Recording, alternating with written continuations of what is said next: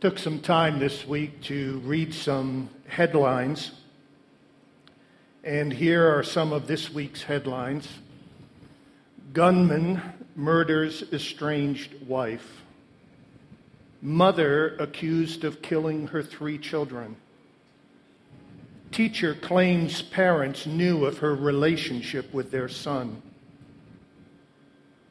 Should the gorilla or the boy have been saved? Director resigns over transgender directive. Parents leave 7-year-old son in the woods as a punishment. JFK love letter to mistress for sale. Taylor Swift and Calvin Harris reportedly split. Ugliest divorces of all time. That's this week. Headlines. That's the stuff that captures CNN and Fox News attention. We could, of course, create our own set of headlines, couldn't we? Husband and wife in yelling match. Parents and teens slam doors and pound walls. Wife considers divorce because she's had enough. Father checks out in front of television. Spouses under the same roof but can't stand each other. Mom picks up pieces of husband's neglect and indifference. Women are drawn more and more to porn while men dive in even deeper. Verbal and physical abuse on the rise. Men and women put career over family. Adolescence stretches from teenagers to 30-somethings. Wife still mad at husband for something he said 3 weeks ago. And on it could go in our lives. We begin today a 5-part mini-series called Family Foundations that's placed within our broader series of messages through the book of Ephesians, a series that we've called simply In, because we are in Christ. In a time like our own in which it's very obvious that the world clearly has marriage as defined by God in its crosshairs, and in a time like our own in which our own sinful human hearts do battle with self and pride and ambition, it is difficult, isn't it, to find our way through the mass of confusion, through the mass of rebellion and weakness and sin that so mark our lives, our hearts, and our world. We're hoping that this series, these 5 messages, will reground us in God's truth, retie us to God's truth in such a way that we are set in a better direction in our own experience. Our text for today is going to be specifically verses 31 and 32 of Ephesians 5. Therefore, a man shall leave his father and mother and hold fast to his wife, and the two shall become one flesh. This mystery is profound, and I am saying that it refers to Christ and the church.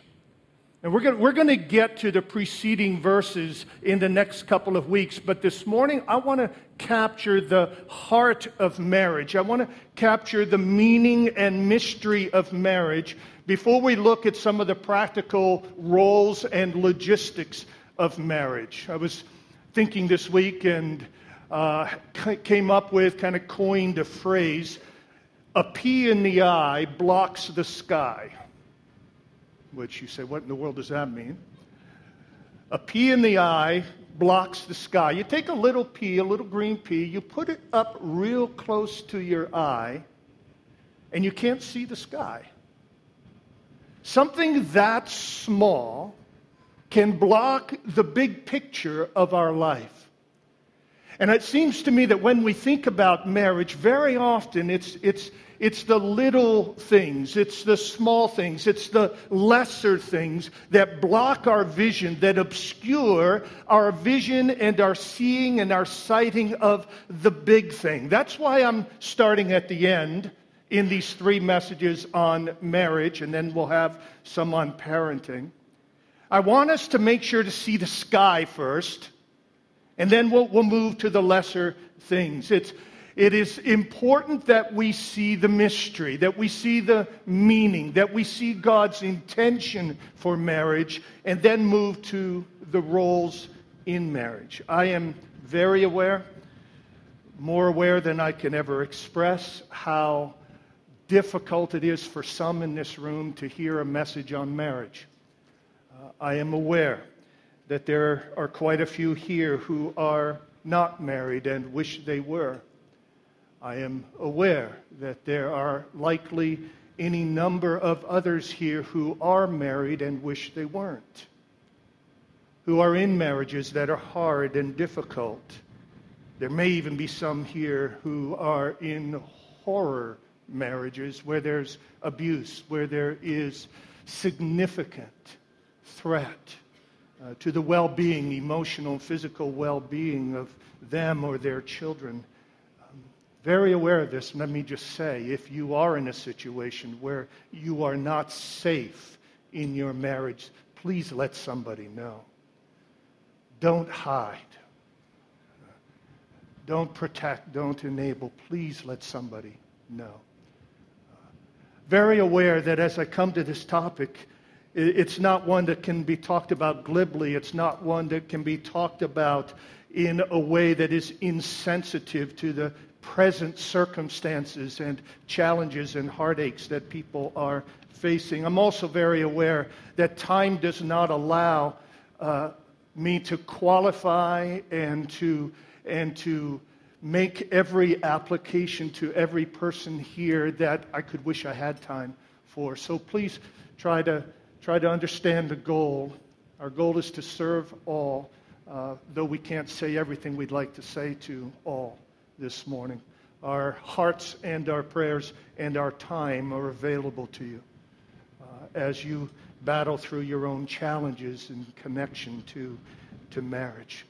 But I do believe that we can be blessed. All of us can be blessed. I do believe God has a blessing for all of us here this morning as we look at the text that is in front of us today. Let me begin by summarizing these two verses, 31 and 32, with this statement. Marriage is about Jesus.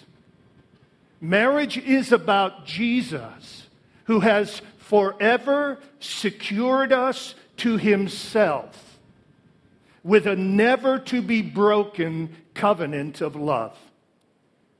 Marriage is about Jesus, who has forever secured us to himself with a never-to-be-broken covenant of love. Marriage is about Jesus.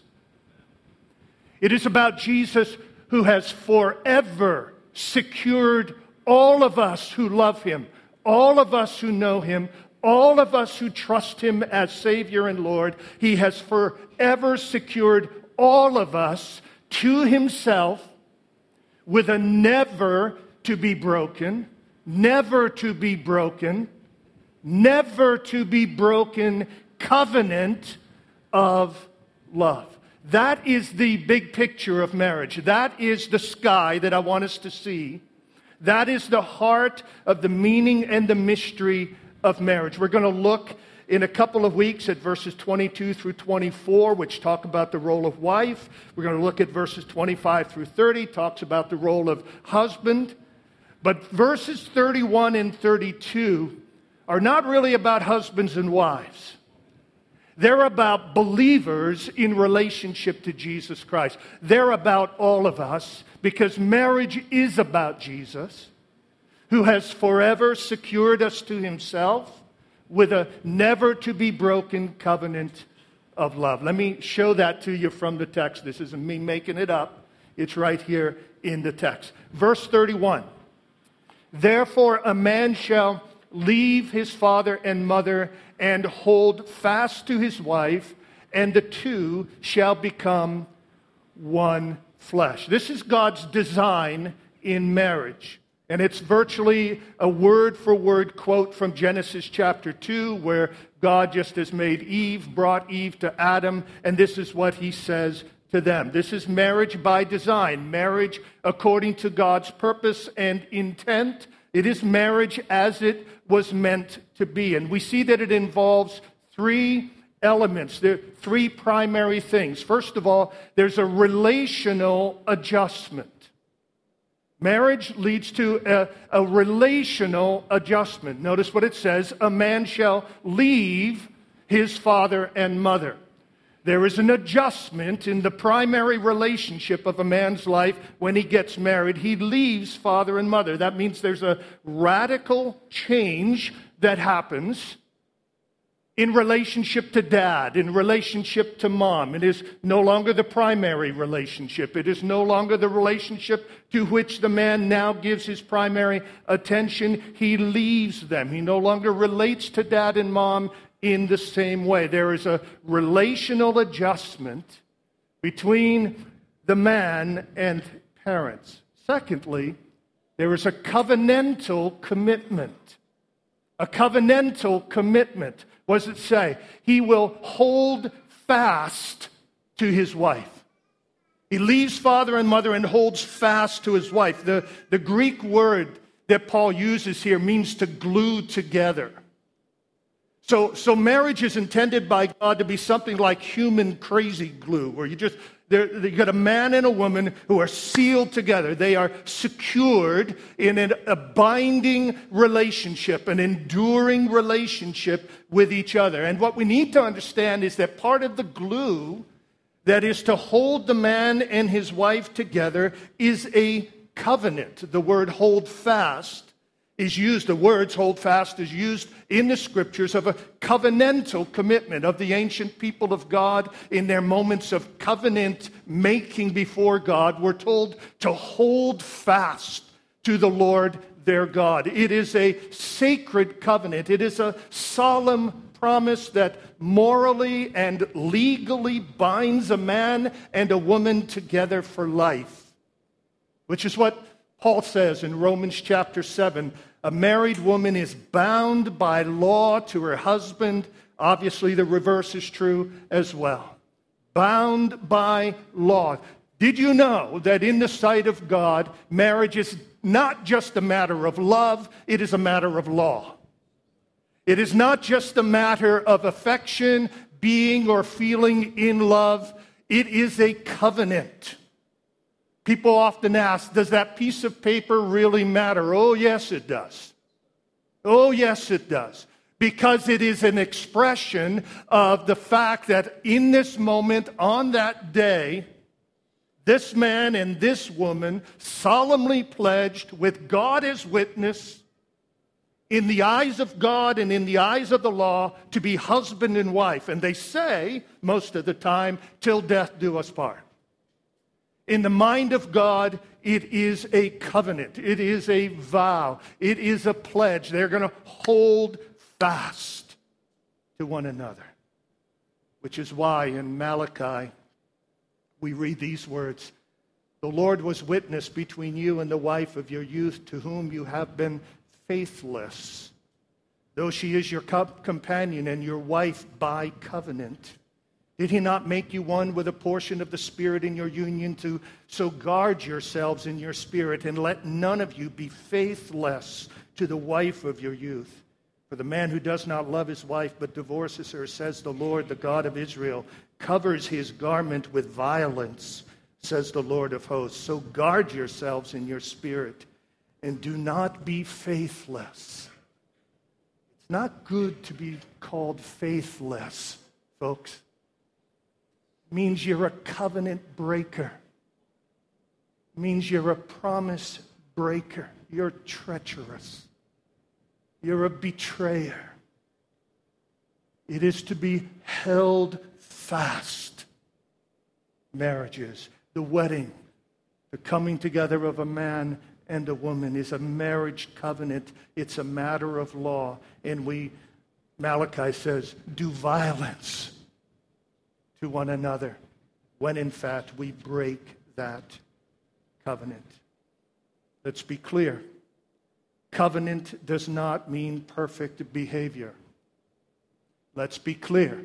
Covenant keeping doesn't mean there are never times when we might compromise or we might fail in some way.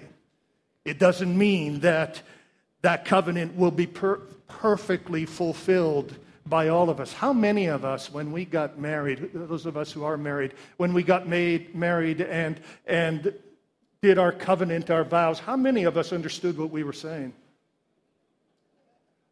How many of us had a clue? Yeah. How many of us were destined to fail in the keeping of those promises because we didn't even know what we were promising? We had no idea how hard it would be. We had no idea the challenges. We had no idea the 10 million different ways that we were going to, in one way or another, violate that covenant or offend one another or offend that covenant. A covenant does not imply perfect compliance, but it does imply enduring commitment. A covenant does not suggest perfect love, but it does demand persevering love. A covenant does not suggest that it will erase all the problems and all the failures, but it does promise that it will outlast all the problems and all the failures. A covenant is a morally binding agreement between a man and a woman who says, God is our witness right here, right now, and knowing that one day we will answer to God for the promise that we are about to make, we make this promise. We pledge to keep it. We're going to hold fast. We're going to hold fast. We're going to hold fast. Marriage, as defined by God, is first of all, it involves a relational adjustment. It involves a covenantal commitment. And then third, it involves an identity realignment. An identity realignment. What does Paul say in verse 31? And the two shall become one flesh. The two will become one. Marriage is intended to create a profound and deep identity realignment. It is no longer just me and that other person, but it's the two of us together as one. It is a shared life. It is a shared identity. There is a oneness there. There is a unity there. Thus, Paul says earlier, husbands, love your wives. How? As your own bodies. As your own selves. For he who loves his wife, what? Loves himself. The two become one. So marriage, as defined by God, is a relational adjustment, a covenant commitment, and an identity realignment. Now, that's the design. Now, what I want you to see, and this is my burden, my heart for this morning, I want you to see God's motivation for this. I want you to see why God created marriage with this design. What was God's motive? What was in his heart? Look at verses 31 and 32 again. Therefore, a man shall leave his father and mother and hold fast to his wife, and the two shall become one flesh. This mystery is profound, and I am saying that it refers to Christ and the church. Now, catch what Paul is saying here. Everyone listen up here. For several verses, Paul is teaching us about human marriage. He is teaching us about the role of husbands and wives. And then he gets to verse 31. He says, a man shall leave his father and mother, hold fast to his wife. The two shall become one flesh. But then Paul all of a sudden throws us a massive curveball here. And he says, here is a profound mystery. In other words, here is a truth. I'm about to give you something. I'm about to say something that was hidden up until this point. That's what the word mystery means in the New Testament. It was something that was hidden, something people didn't understand, people didn't get before, but I'm about to reveal it. Those words, Paul is saying, you know the words of verse 31? A man shall leave his father and mother, shall hold fast to his wife, the two shall become one. Those words from Genesis 2, they're not really mostly about human marriage. Those words are about another marriage.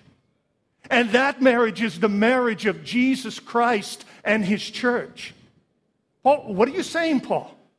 Paul is saying that way back at the beginning of time, way back in Eden, when God spoke these words to Adam, God wasn't just giving Adam a blueprint for marriage. God was giving Adam the gospel.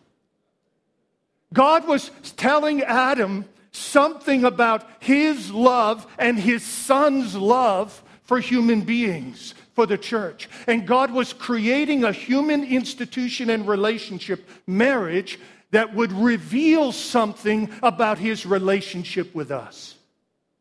Please follow this. George Knight has put it like this: unbeknownst to Adam and the people of Moses' day, for it was a mystery, marriage was designed by God from the beginning to be a picture or parable of the relationship between Christ and the church. Back when God was planning what marriage would be like, he planned it for this great purpose. It would give a beautiful earthly picture of the relationship that would someday come about between Christ and his church. This was not known to people for many generations, and that's why Paul can call it a mystery. But now in the New Testament age, Paul reveals this mystery, and it is amazing. This means that when Paul wanted to tell the Ephesians about marriage, he did not just hunt around for a helpful analogy and suddenly think that Christ and the church might be a good teaching illustration. No, it was much more fundamental than that. Paul saw that when God designed the original marriage, he already had Christ and the church in mind. This is one of the great purposes in marriage, to picture the relationship between Christ and his redeemed people forever. Human marriage, folks, is not really the real thing. It's only a shadow. It's only a hint. It's only a reflection. It's only a picture of the real thing. We all love pictures, don't we? Especially pictures of babies. Yeah. Got to be the number one type of picture posted on Facebook. Babies. And we love pictures of babies. And we look at them and we go, ooh, and we go, ah, and we, all whatever sounds we make, so cute and all of that. You love pictures of babies, of your children, of your grandchildren, of your nieces, of your nephews.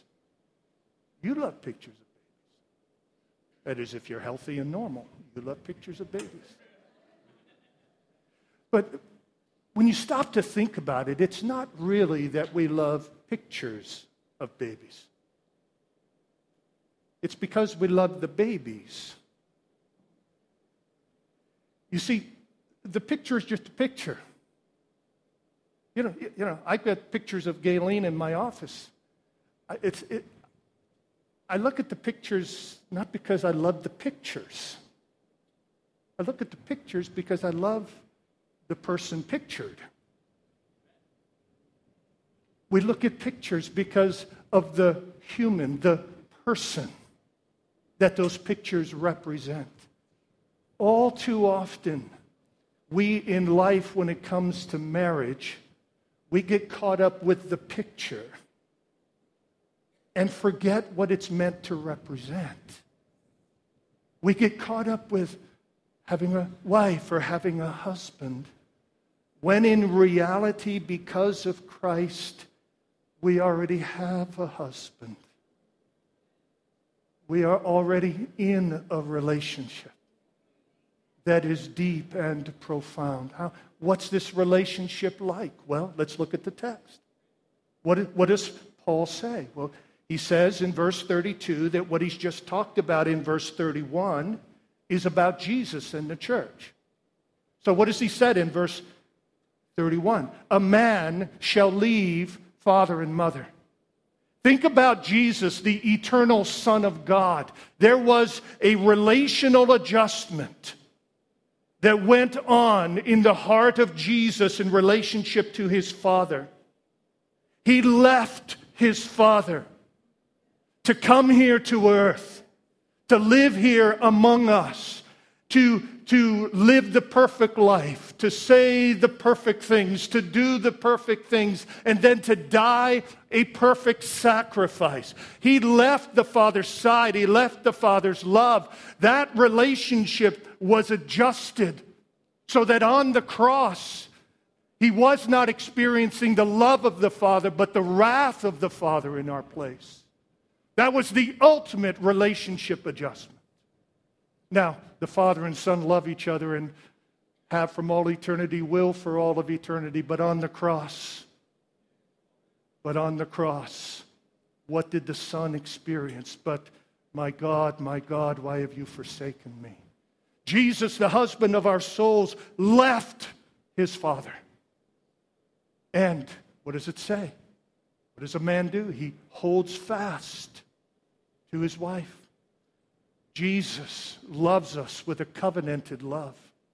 Jesus holds fast to us. Jesus has pledged his eternal love to us. Jesus has entered into a vow, into a covenant with us to make us his own. Hear the scriptures, Ezekiel 16. When I passed by you again and saw you, behold, you were at the age for love, and I spread the corner of my garment over you and covered your nakedness. This is God talking to us. I made my vow to you and entered into a covenant with you, declares the Lord God, and you became mine. Hosea 2, verse 14, therefore, behold, God speaks, I will allure her and bring her, speaking to us as his people. I will bring her into the wilderness and speak tenderly to her. And there I will give her vineyards and make the valley of Achor a door of hope. And there she shall answer as in the days of her youth. And in that day, declares the Lord, you will call me husband. And I will make for you a covenant on that day. And I will make you lie down in safety. And I will betroth you to me forever. I will betroth you to me in righteousness and in justice, in steadfast love and in mercy. I will betroth you to me in faithfulness, and you shall know the Lord. This is the word of the Lord. This is the word of our Savior, Jesus Christ. I am betrothed to you. I have pledged myself to you. I have entered a covenant with you. I have bound my heart to you forever. There is no, he loves me not with Jesus. There is no up and down. There's no fluctuation. There's no inconsistency. There's no question. There's no uncertainty. Jesus is the eternal Son of God who cannot lie, who is the one and only true covenant keeper, the one and only true promise keeper. And he has pledged his love to us. So Jesus, he was willing to do a relational adjustment. He left his Father, willing to enter into a covenantal commitment. He's holding fast to us. And he's willing to enter into an identity realignment. For we read right here in verse 30, we are members of his body. We are one with him. You remember the theme of the first 3 chapters? It's what? Being in Christ. Being in Christ. Being one with Christ, being united with Christ. Jesus, in entering into relationship with us, says, I'm willing to leave the Father in order to rescue you. I am willing to hold fast to you in covenantal love. And I am willing and eager to become one with you. We are going to be one forever. We are going to be together forever. And Paul's saying that's what marriage is about. That's what leaving father and mother, holding fast to wife, becoming one flesh is really meant to be about. Proclaiming the love of Christ, proclaiming the steadfast love of Christ, proclaiming the everlasting goodness of Christ for all of us. For all of us. So what does it mean? How can I suggest that this teaching about marriage means that if we are married, our marriage is not primarily about us. It is about the honor and the glory of Christ. You know, the most critical question we all need to ask about our marriages is not, am I happy? So much as, does my marriage reflect the love of Christ for His church? The primary goal we should have in marriage is not our own personal fulfillment. The primary goal we should have in marriage is to proclaim the truth about the love of Jesus in how we live, how we relate. That which I need to ask of my own heart as a husband is this: is the way that I love, is the way that I forgive, is the way that I am faithful, is the way that I am persevering, is the way that I am selfless, accurately reflecting the selfless, persevering, loving, forgiving love of Jesus Christ. If marriage is made to be a picture of Christ and His love for the church, then my goal in marriage should be to be an accurate picture of Christ and His love for the church. There is that for those of us who are married, but there is this for everyone. And I hesitate as a married person to say this, but I say it respectfully, I say it humbly, I say it with a heart of love. What God's precious word says to us, to everyone here, every single person here who knows and loves Jesus, what God's word says to us is that in the deepest, most profound and holy and soul-satisfying way, everyone here who loves Jesus is married. Is married. Is married. I offer that to you not as an exhortation or a correction for those who are struggling with bereavement or singleness.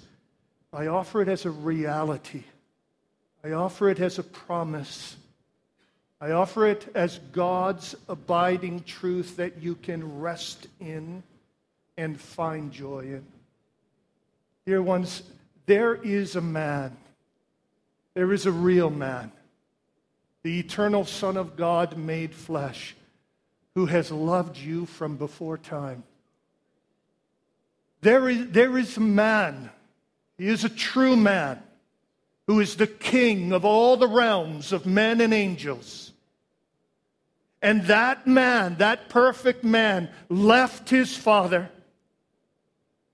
has made himself hold fast to you, and he has covenanted to make you one with him forever. There is a man, a perfect man, to whom you are married throughout all life and through all the endless ages of eternity. And he will hold you fast to himself. And he will hold you tight. When you're lonely, he will hold you fast. He will.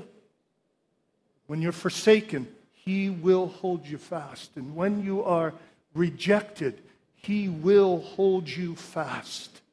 When you are unsure of who you are and whose you are, he will hold you fast. When you're bereaved and grieving, he will hold you fast. And when you're abandoned or abused, he will hold you fast. And when you have sinned and been unfaithful to him, he will hold you fast. And when the ache is deep and when the night is dark, he will hold you fast. And when your spouse fails and when he neglects or she breaks your heart, he will hold you fast. And when your spouse gets sick or even dies, he will hold you fast. And when your heart screams in pain and sorrow, he will hold you fast. And when you weep and when you fear and when you despair, He will hold you fast. For you are His and you are His forever. You are His forever. He will hold you fast. He will hold you fast. This is what marriage is really all about. Does it motivate us to pray toward and work toward and live toward and give toward better marriages? Yes, because in so doing we honor Jesus, who it's meant to represent. But at the end of the day, we live in a broken world with often broken hearts and dashed dreams, crushed hopes. And we need to know He will hold us fast in it all. May it be that our marriage to Jesus will be at the end of the day for all of us. For even those who are in happy marriages must deal with the reality. Sooner or later, something will devastate the happiness, if not death itself. For many of us, for most of us, at some point or another, this is the truth that will have to secure us. We are married to Jesus, and He will hold us fast. Let's pray.